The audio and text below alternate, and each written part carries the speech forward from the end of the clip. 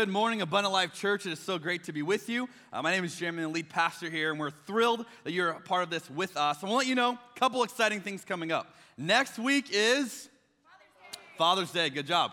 The rest of you are like, oh, I've got work to do. So now you know, there's your friendly one-week warning, but we're going to do something really fun around here that hopefully I don't regret. I have invited my dad to come and be our guest speaker next week for Father's Day. So we'll see how this goes because I don't know what he's gonna say. I said, hey, Dad, what stories do you think you might share? And he's like, why? I'm like, I just want to tell my version first,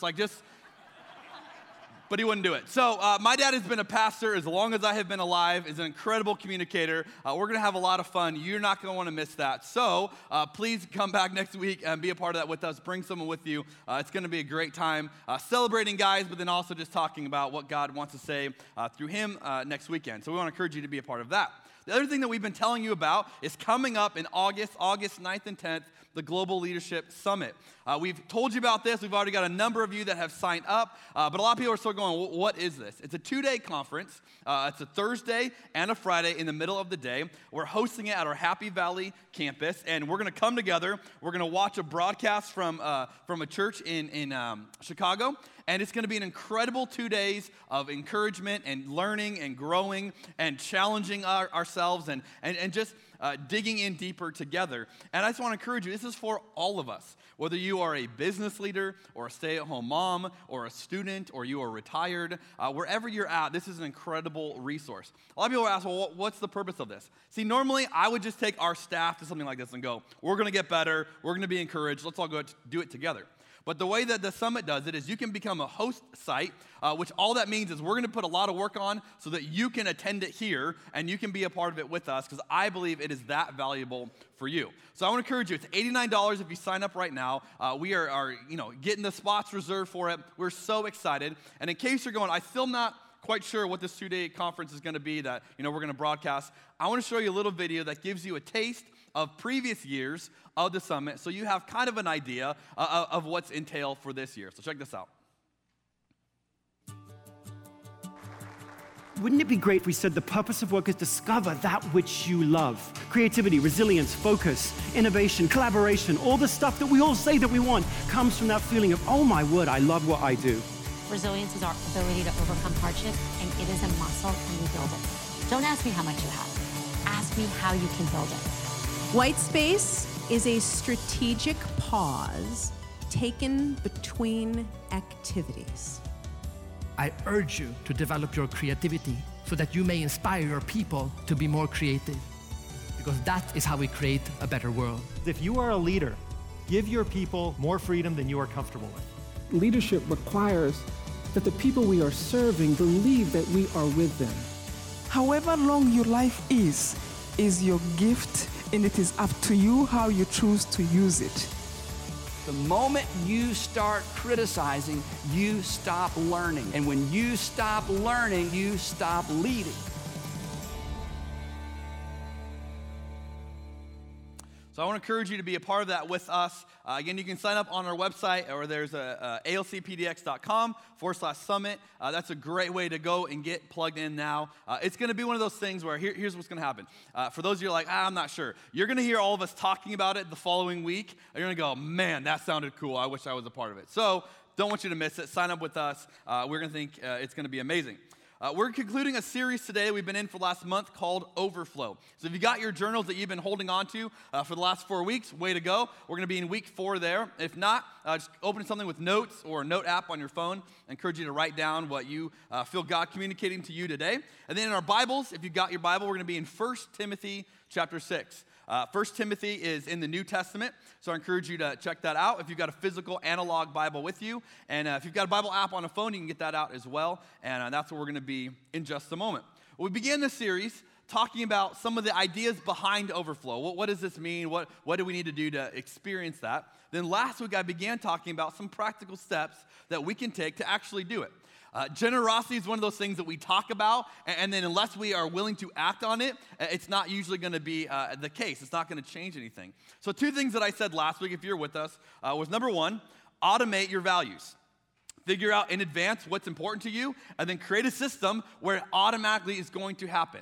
And so automatically, send the things, your resources where you want them to go, as opposed to hoping it happens. And the second one is plan your generosity, that no one's going to accidentally be generous. It's going to take some forethought and a decision to go, I want that to be true of me. And so these are two things we talked about last week. You can watch that online in case you missed it. But we're going to build on those two things today. And we're going to talk about two other ideas of practical ways to experience overflow, to experience generosity.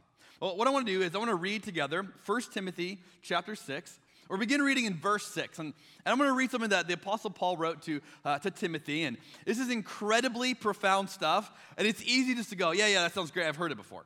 I want us just to read it slowly and just to ponder the incredible perspective that Paul is sharing here, because it is very unusual in our culture today. This is not the perspective that most of us hear the minute we walk out of these doors. We hear other perspectives. And so we're going to let the Bible just reorient our heads a little bit and go, okay, this is the way we should think of it. So here's 1 Timothy chapter 6, verse 6. Paul writes this, "But godliness with contentment is great gain. For we brought nothing into the world, and we can take nothing out of it. But if we have food and clothing, we will be content with that." Isn't that an amazing sentence? We will be content with that. "Those who want to get rich fall into temptation and a trap, and into many foolish and harmful desires that plunge people into ruin and destruction.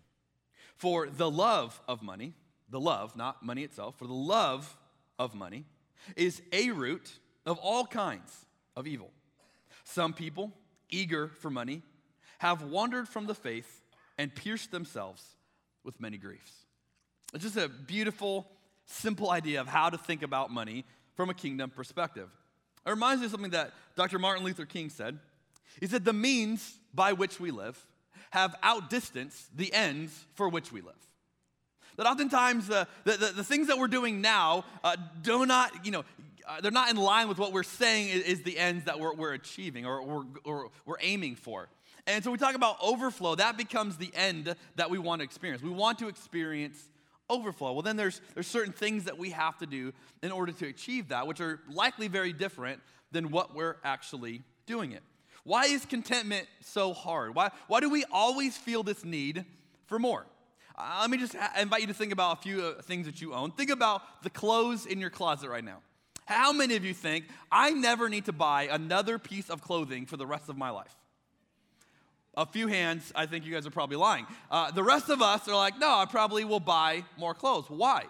Well, because we need other clothes, right? Because the ones that we have aren't going to cut it. Now, think about one of your favorite items of clothing, okay, or something you've had for a long time, a go-to that you have. Just think about, that piece of clothing or any other ones. Do you remember the first time you wore it? Remember that time you bought it and you couldn't wait? You broke it out for a special occasion. And when you wore it, you just felt different, didn't you? You're like a newer version of you. And you looked a little slim, or maybe you just felt like, I'm on my A game today. And you kind of had that little skip in your step when you walked around because you were wearing that piece of clothing. But then the second time you wore it, didn't have quite the same feel. And the third time, and the fourth time, the fifth time. And now maybe you wear it today and you're like, oh, that old thing. I guess if I don't have the laundry done, I'll wear that. What happened?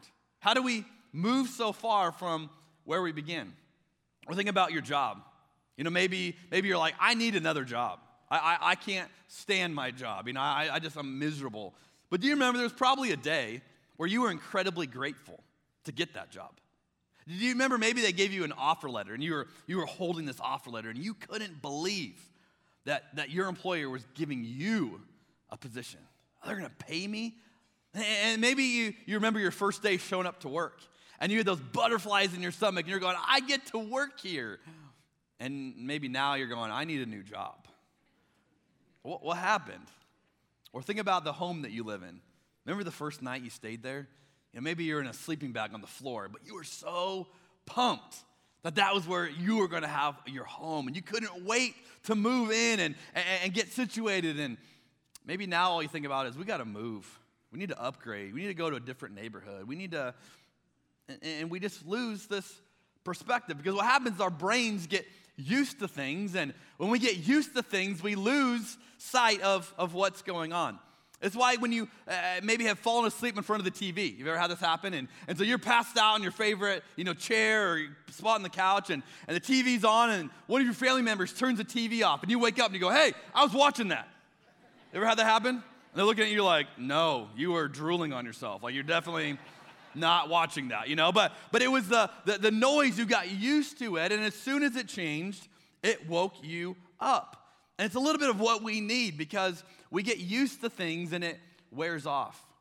Athletes have been interviewed about how long does happiness last after a victory? You know the answer?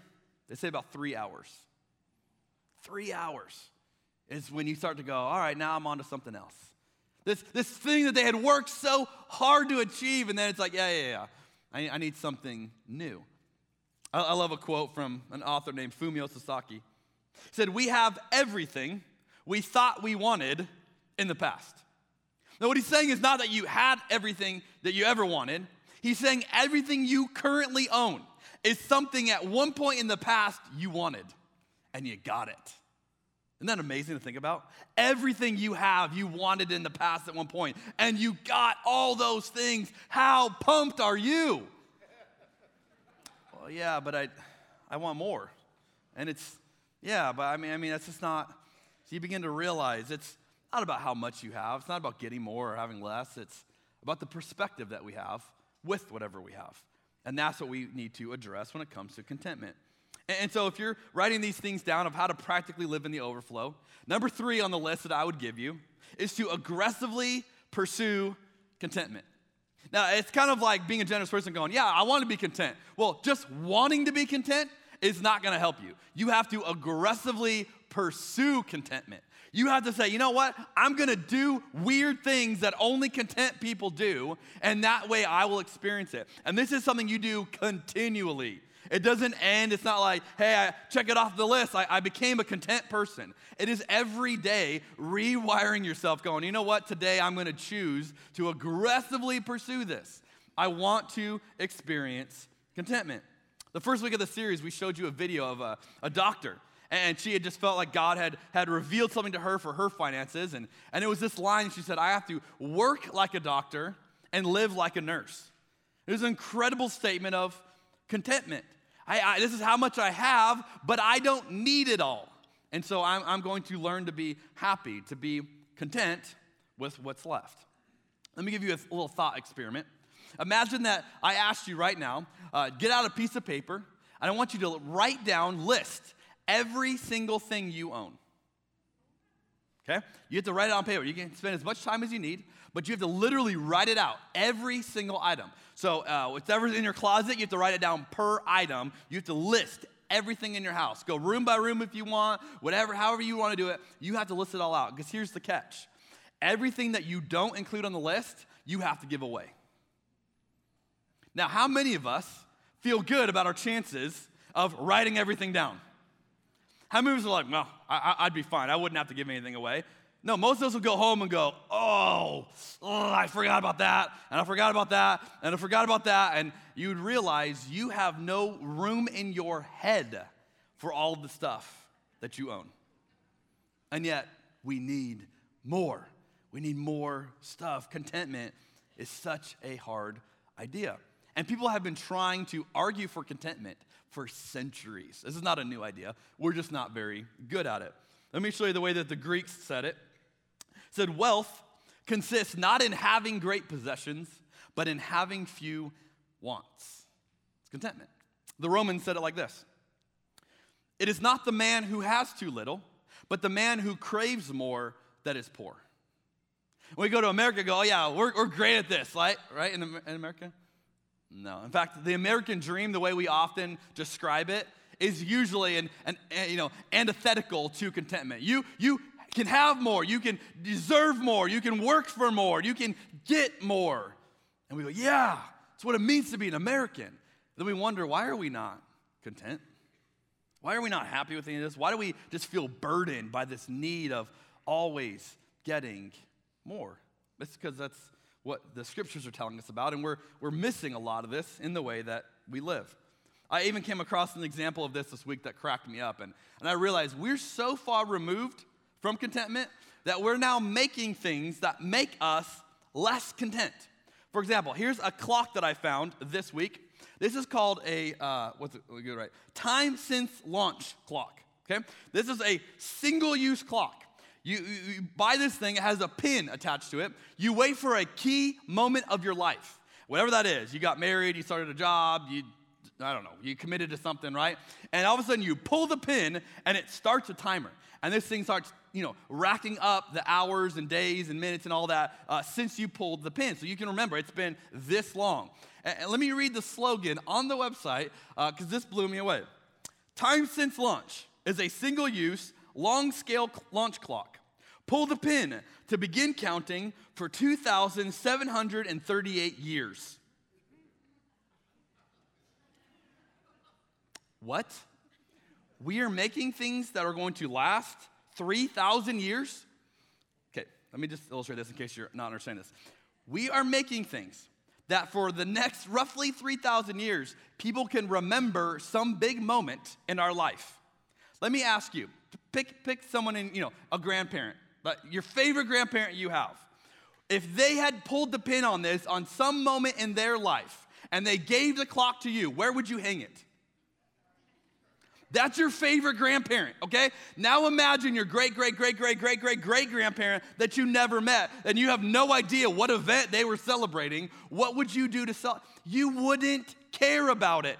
We will be long since dead when this thing keeps counting up, and we're going, I need that so that I can remember for thousands of years this moment in my life.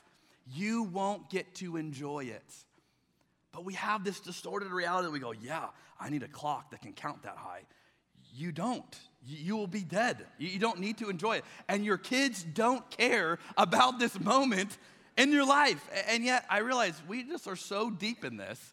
We're making stuff now going, yeah, that sounds like a cool idea. I need one of those clocks.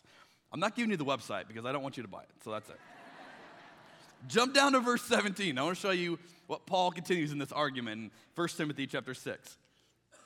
Paul writes this in verse 17, command those who are rich in this present world not to be arrogant, nor to put their hope in wealth, which is so uncertain, but to put their hope in God, who richly provides us with everything for our enjoyment. Is that your view of God today? He richly provides us with everything for our enjoyment. Command them to do good, to be rich in good deeds, and to be generous and willing to share. In this way, they will lay up treasure for themselves as a firm foundation for the coming age, so that they may take hold of the life that is truly life. Oh yeah, I want that kind of life. How do I get life that is truly life? What do I have to get? What do I need to acquire to get life like that? Paul says you got to give it away. You want life like that? It's when you are generous and you are willing to share. To go, yeah, here's what I have. You enjoy it too.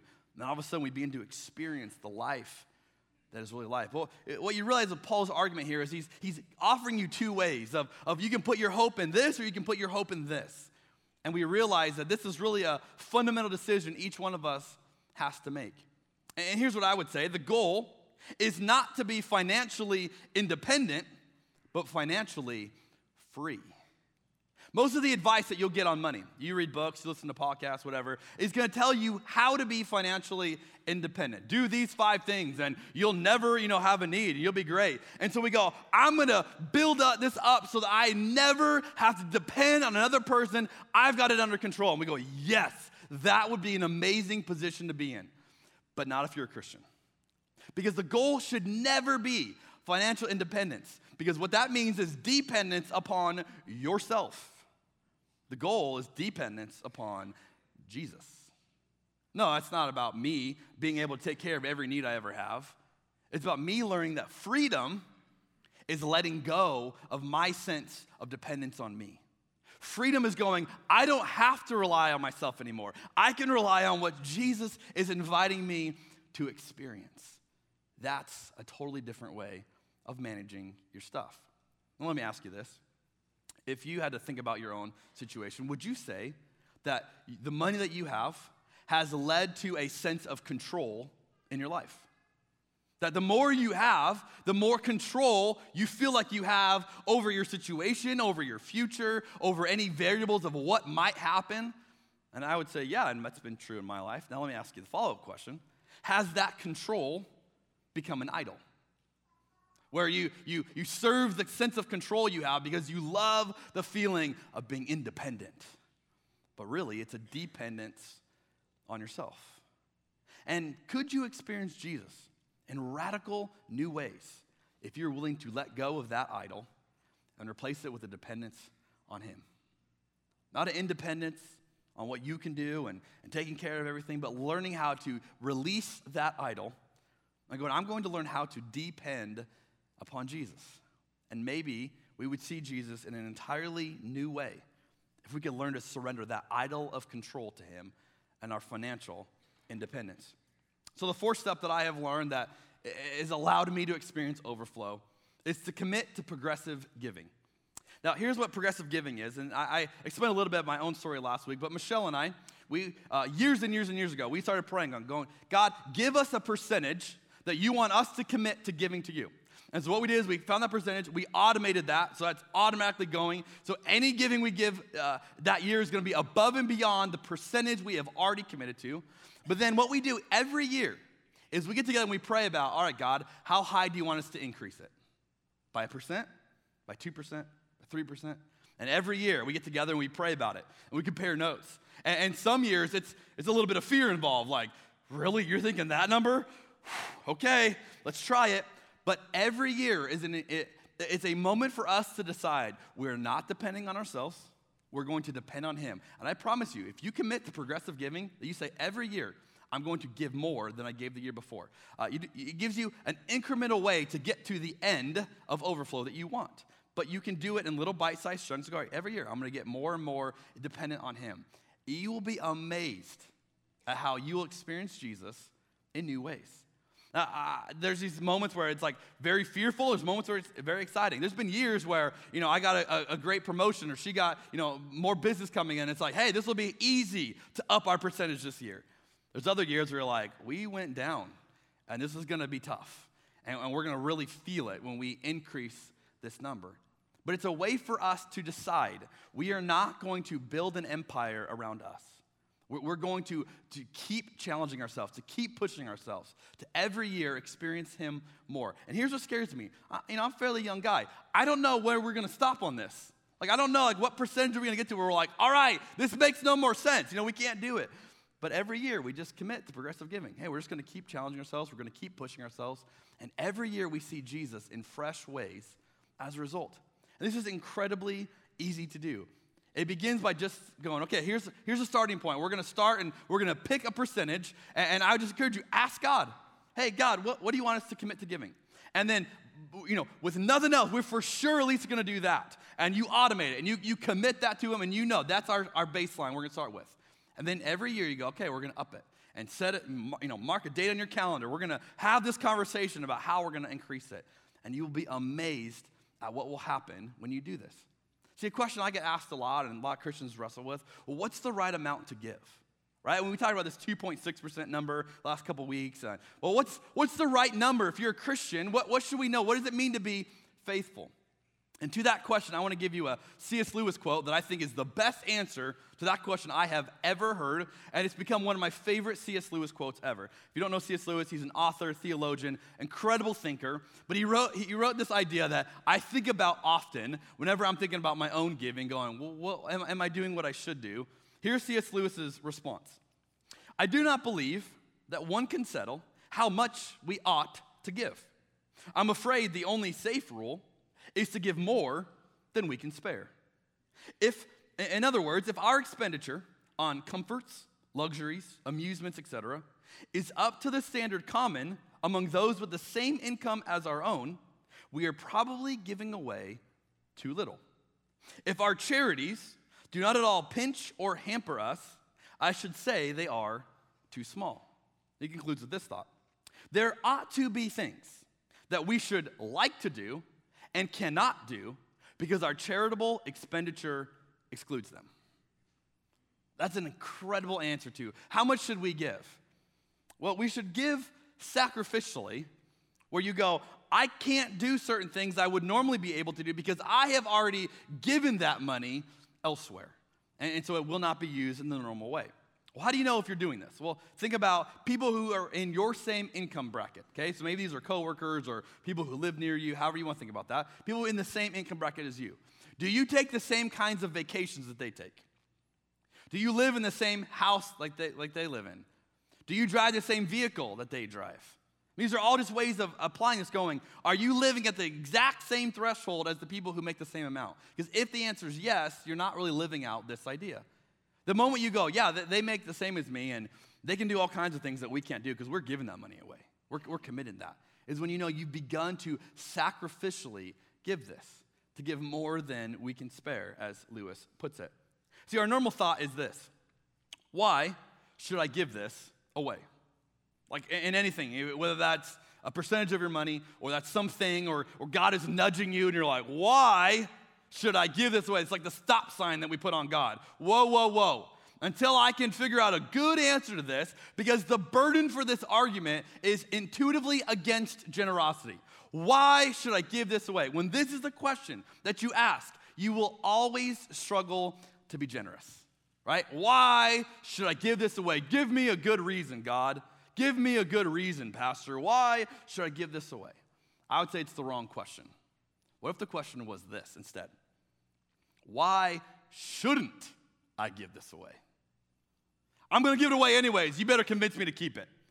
Like, notice how different mentality that is. Hey, God, this is all yours, so I'm going to default to assume all of it goes away unless you tell me to keep some of it. That is a radically different way of thinking about it. It puts the onus on generosity, going, yeah, that's the goal. I'm going to be an overflow. So if you want me to keep something, God, you're going to have to convince me why I need to keep it, as opposed to just letting it go, as opposed to giving it to those around me.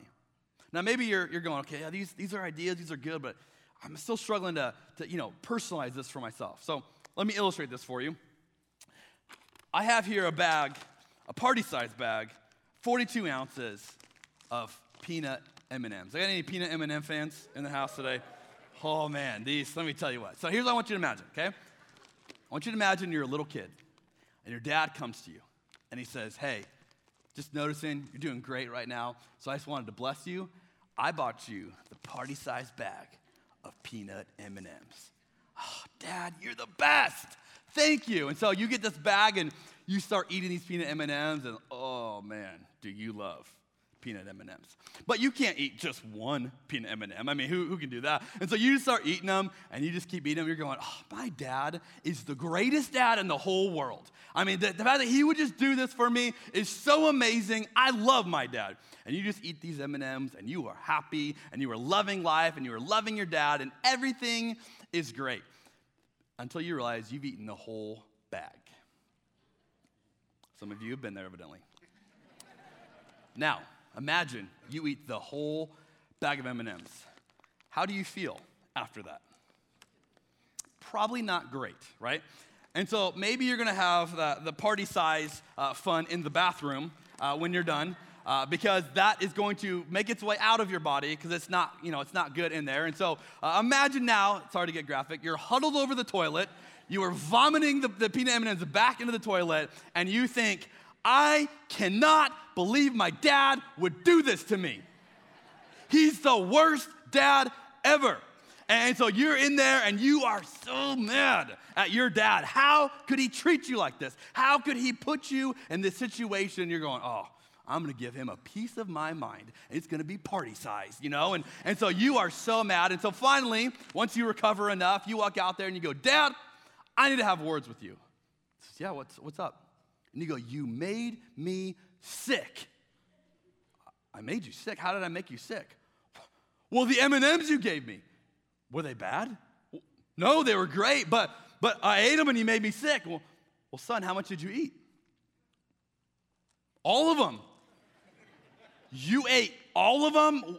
Well, yeah, you gave them to me. I ate all of them. He's like, oh, why would you eat all of them? Because you gave them to me. Why would you give them to me if you didn't want me to eat them all? Then your dad says this to you. I gave them to you because you had friends over and I wanted you to share. Well, Dad, if you wanted me to share, why didn't you give the M&Ms to them? Why did you give the M&Ms to me? Then your dad says this, because I wanted you to have the joy of holding the M&Ms and sharing it with others. Oh, okay. Sorry, Athos, Here's the reality. God has given you more than you need. And some of us are making ourselves sick on it, and we're blaming God. God, how could you? How could you do this to me? And God's going, why are you consuming all of it? I gave that to you to share. We're going, oh, but I thought like since you gave it to me, like it was all for me. God's going, no, I gave it to you so you could be the one that gets to share the party-sized bag of M&Ms. Now, I know this is a serious illustration, but it is really hard for me to be holding a bag of M&Ms and not eat them. So if you don't mind, I just got to take a moment, and hopefully you don't mind. But I mean, you smell,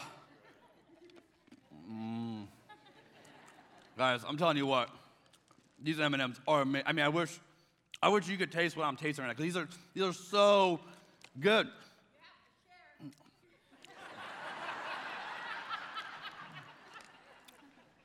That's a good idea. All right, I'm gonna share. Here you go. You can have my peanut butter. Oh, dude. My whole bag right there. That's yours. See, the reality is, God has so blessed each one of us, and he is so excited to watch what you do with it, unless you make yourself sick. And God is going, why would you do that? Live in the overflow. Watch how much fun they're having right now, passing around a bag of peanut M&Ms, because this is the overflow that God has for each of us. So here's what we're going to do. I'm going to invite the ushers to come forward, and we're going to give you a card. And I'm going to ask you to prayerfully consider filling out this card. Now, in advance, we are not collecting these. This is not for us, okay? So this is not a, hey, you made a commitment to the church. This is between you and God. This is not for the church. Because here's the reality. When we talk about giving, the number one thing people get confused and go, oh, the church needs this. The church has a problem. No. The reason we teach giving is because this is a way for you to tangibly experience Jesus. So, what I'm going to ask you to do is prayerfully consider between you and him. This is not between us. Between you and him, which one of these would you fill out? You can fill out none of the four, all of the four, or any combination thereof. And here are the options. These are practical things that we have talked about for the last month of ways to experience the overflow. Number one, I will live in the overflow by asking God what percentage I should give. Some of you have never had this conversation. You have never asked God, hey, what's the starting point for me, the baseline that I begin with? How do I start there? And so I just want to encourage you. Maybe that's where you need to go. Yeah, I'm going to have that conversation with God. We're going to pray about, as a family, what percentage should we give? Second one, committing to progressive giving, right? Maybe you go, I got my percentage, and I'm committing right now. I'm increasing it. Every year, I'm going to challenge myself so it's not dependence on me, it's dependence on God. I'm in. I'm going to do progressive giving. Number third, living on a lower income than I make. Contentment. Hey, I'm acknowledging right now, I don't need to eat the entire bag of M&Ms. I have it, but I'm going to learn to live on less. I'm not going to make myself sick on it. I'm going to give it away to others. Number four, by automating my giving, right? As we talked about it last week. Hey, I'm going to get this percentage and whatever, and I'm going to set it up so I'm not having to wonder, am I experiencing the generosity that I have said? Again, here's the reality. We made these thick so that you can keep them somewhere. These are you to take home between you and God. This is not for us. I encourage you, put this in your Bible. Put it on your mirror at home. Put it in your car. Put it somewhere where you will think about it when the novelty of the Overflow series is ended and you go, oh yeah, I remember that I wanted to experience that, and it's going to take something practical for me to actually do that. And we're just giving you 4 options that we've talked about of ways that I believe you can experience a life of overflow. And the reality is, God wants to, what Paul talked about in 1 Timothy, God wants to just richly give you all that you need for your enjoyment. He is the dad who gives you the party-sized bag of M&Ms. And we get it so confused and so twisted. We go, no, he just wants to take from me. God's going, give it away and watch what I will give you. Give it away and watch how I will show up. And as a church, we want to be a church of generosity, a church that is just overflowing to the people around us. And so I'm going to pray, and then we're going to show you a video of a couple that has understood the overflow concept in incredible ways. And I pray this will be as big of an encouragement to you as it is to me. Let's pray together. Well, Jesus, we want to be people of the overflow. And we acknowledge that it is so hard to do sometimes. It is so hard to choose contentment when everything around us is telling us we need more. We pray that you would give us a perspective that we can only find in you that tells us we don't need more, and that the life that is truly life is not dependent on us getting more, but on us giving away more. May we see that this is what you're inviting us to experience. God, for those of us who feel sick on how much we have consumed, would you teach us the joys of sharing, the joys of looking to the needs of those around us and giving ourselves away. God, may we see you, experience you, and notice you in radical new ways as we learn to live lives of the overflow. We pray in Jesus' name, amen. Well, I was at Earthlink for 10 years, and while I was there, Earthlink stock went public. And overnight, my stock options were, several $1 million. I show up to work the next day, and there were administrative assistants showing up, in their new, Audi TTs, and VPs showing up in their, new Mercedes Benzes. And I came to work with my car, the 91 Geo Metro, 3 cylinders. I'm Tom, and this is my wife Bree, and we live in Pomona, California, which is a suburb of Los Angeles. It is the 4th largest city in LA County. It's bigger than Pasadena, but it is also the 2nd poorest city in LA County. So that's a lot of poverty over a large population. When I was in college, Isaiah 58 convicted me of God's love for the poor, and I felt like I didn't understand his heart for the poor, and I wanted to, because I wanted to understand more of God's heart. And so because of that, I moved to Pomona, California, to the inner city, to work with the poor and see how God worked and what his love was like. When we were engaged and decided that we would live at or below the median household income level for the nation, we looked at our budget, and we realized that one of the first things that was going to get impacted was this honeymoon trip that we had been talking about, this overseas trip. What's amazing is a year later, we get a call from Target, and they said, "Congratulations, you've won our honeymoon giveaway sweepstakes." And they said, "And you registered for a Califon Pan," which we still have. And they said that automatically entered you into the Califon Target honeymoon giveaway sweepstakes. What we won was a 7-day, all-expense-paid trip to Tuscany, Italy. It was really amazing. But what I remember from that time was Bree turning to me and saying, "This is God's confirmation that he will take care of us, that he will be generous, and he will give us more than we can imagine." And that's been true. Growing up in the suburbs, I never really got to know many people. I never got to know my neighbors. People drive their cars into their garages and go in their house and come back out through their garages, and I actually never saw anyone. And one day, Bree and I were walking down the street in front of our apartment, and 2 boys stopped us in the street. And they asked us if we knew the Bible. And we said, "Yes, we do." And they said, "Would you teach it to us and our friends?" And we said, "Sure, yeah. Come to our apartment Wednesday at 5 p.m. You know where we live, and we'll teach you the Bible." And so they show up Wednesday, 5 p.m. with half a dozen of their friends. Every week they show up to study the Bible. I've never had that happen to me before in the suburbs, but in a place where there's a lot of of darkness. Even the kids know, they feel that there's gotta be something more. There must be something better. And we get to be a part of that light, be part of shining God's light here in this neighborhood. Living in Pomona in the inner city gives us a lot of unique ministry experiences. There was a girl named Jenny who I had known for many years, and we invited her to live with us at the point when her life started to fall apart.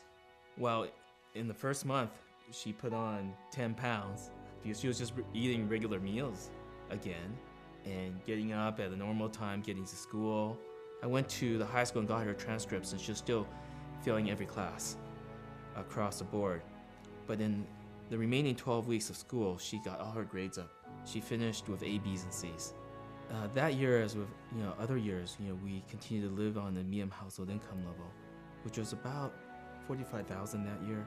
But on Jenny, we probably spent extra $30,000 just on her. We saw Jenny's life completely change in 12 weeks from being a very undernourished and depressed young girl to really coming alive. And it was amazing that God would have us be a part of that transformation for her in her life. And I think we have to just believe as people who follow Jesus that our lives can make a difference when we follow him in what we're called to do. I had heard from a good friend, neighbors that we'd known for 15 years, that they were not living in their apartment anymore, and they were living in their mom's place with a heroin addict in the living room and the TV on all night. And I could see in the kids' faces that their life was just crumbling and that they really weren't doing well because of the environment. Even though Irma's a great mom, Jerry's a great dad, you can't really raise a family in a living room with people coming in and out and heroin needles all around. Rhea and I started thinking about the idea that maybe God was calling us to invite the Realists, Jerry and Irma and their kids to move in with us. It was amazing to be family together.